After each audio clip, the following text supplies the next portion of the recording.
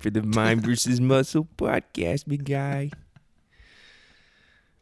Why are you so good at that? We had to start it off weird. Yeah. So I can't wait to you like call your kid that. Oh, I guess it's a girl. it's a You girl. can't. I'm gonna call it big guy.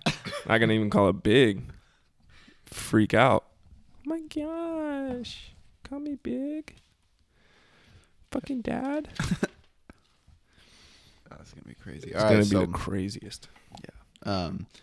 10-minute tip on how to stay fit while you're traveling, how to stay on track while you're traveling. So a little bit of everything. I'm going to go with the first one. I think this is just most important because no matter what you're trying to do, you need to schedule the time to get it done, right? So if you're traveling, look at your schedule, figure out what you need to do. If you're going with a spouse, if you're going with family, if you're going with your kids, whatever it is, figure out what time of day you actually have time to do so. Even if it's only 20 minutes and you got to wake up a little bit early and do it in your hotel room, it doesn't matter. I've done a leg matrix and like an EDT with like push-ups and sit-ups and stuff like that in my hotel room with absolutely zero equipment. I got a great workout in 20 minutes and I was done, right? So I think the number one thing is scheduling training while you're gone. And that kind of goes for cardio as well. Like just being on your feet more, right? So schedule it in, plan it in. Without doing that, you don't need to worry about anything else yet. Yeah.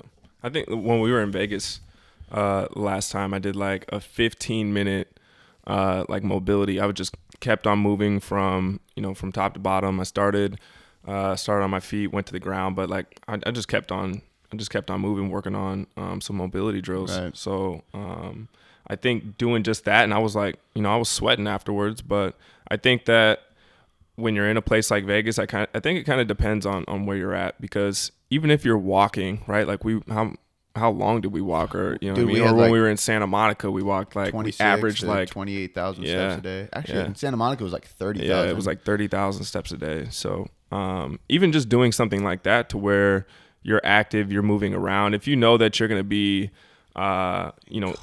conferences and shit like that, like the first thing when you get up, just like you said, do something in your hotel room. It could be push-ups, squats, lunges, anything like that, just to keep moving and go for like 20 minutes and then you're good. So number one is scheduling that in, obviously.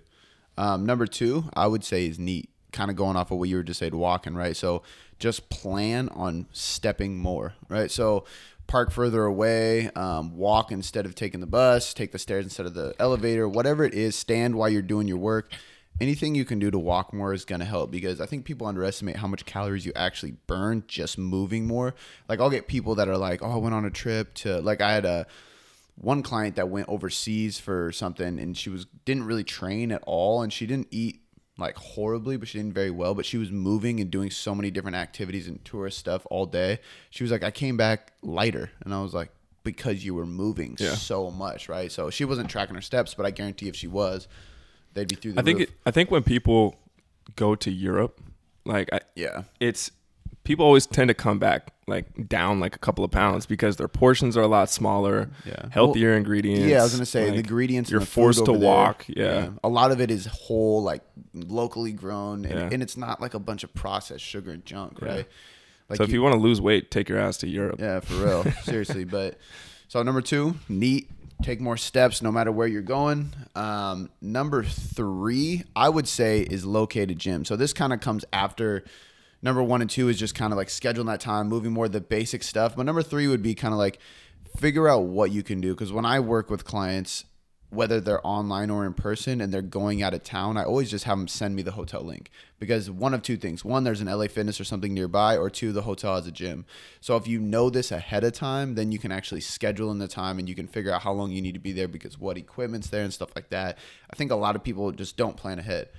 And then they get there and they're like, oh, well, I didn't get a program. I don't know what I'm going to do. I forgot to set my schedule up. And they're just like, kind of fuck it, right? But if you set everything up and you know what's there, that's going to be the best. And then that goes the same with restaurants around. Yeah, I was just going to say that kind of the gateway into nutrition. Look at what restaurants are in the area, what they serve, and obviously kind of stick to the basics. Greens with each meal, whether you got to take, if you have like an amazing grass or a green supplement that you can take on the go. I know that you do that a lot, which I thought was extremely weird at first, but I mean, you know, you got to get it in. That's the thing too, is like when I travel a lot, and this, I think this could be the next point, is like, planning your diet. So even for the people that are pretty like intuitive eaters like Theo is, where you just kind of eat as you go, you eat till you're full, you eat whole foods and stuff like that, try to think about how you're going to eat throughout the day and what you're going to eat. So for when I go, I usually wake up and I bring like a protein shake and some greens,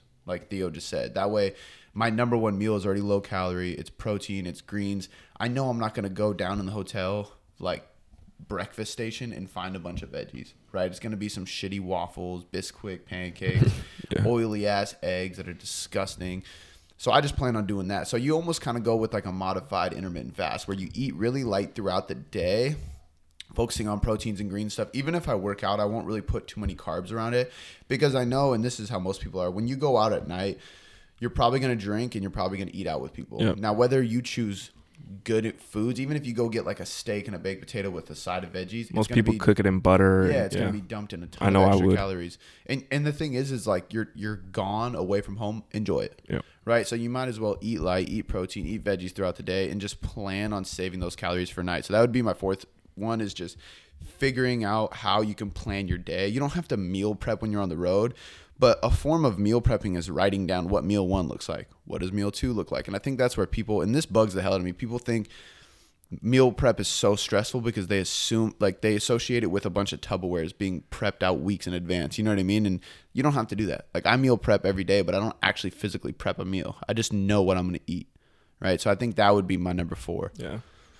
Kind of going back to the other one too, before we get into number 5 is, part of the whole meal prep thing. I'll look at, like, if we travel, right? Like, let's take Santa Monica or Las Vegas for example. I'll look at what are the healthiest places to eat in Santa Monica or Las Vegas, right? And then try to hit those spots. But pretty much everywhere is going to serve greens unless you go to 100%, and some kind of protein. Yeah.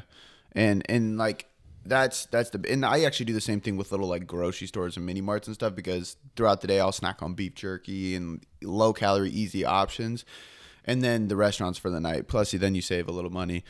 I think number 5 is literally just going to be the simplest thing, is just don't stress, right? I think too many people overthink it, and there is things that you can, obviously there's things that you can consider and plan out when you're going, because we're breaking them down.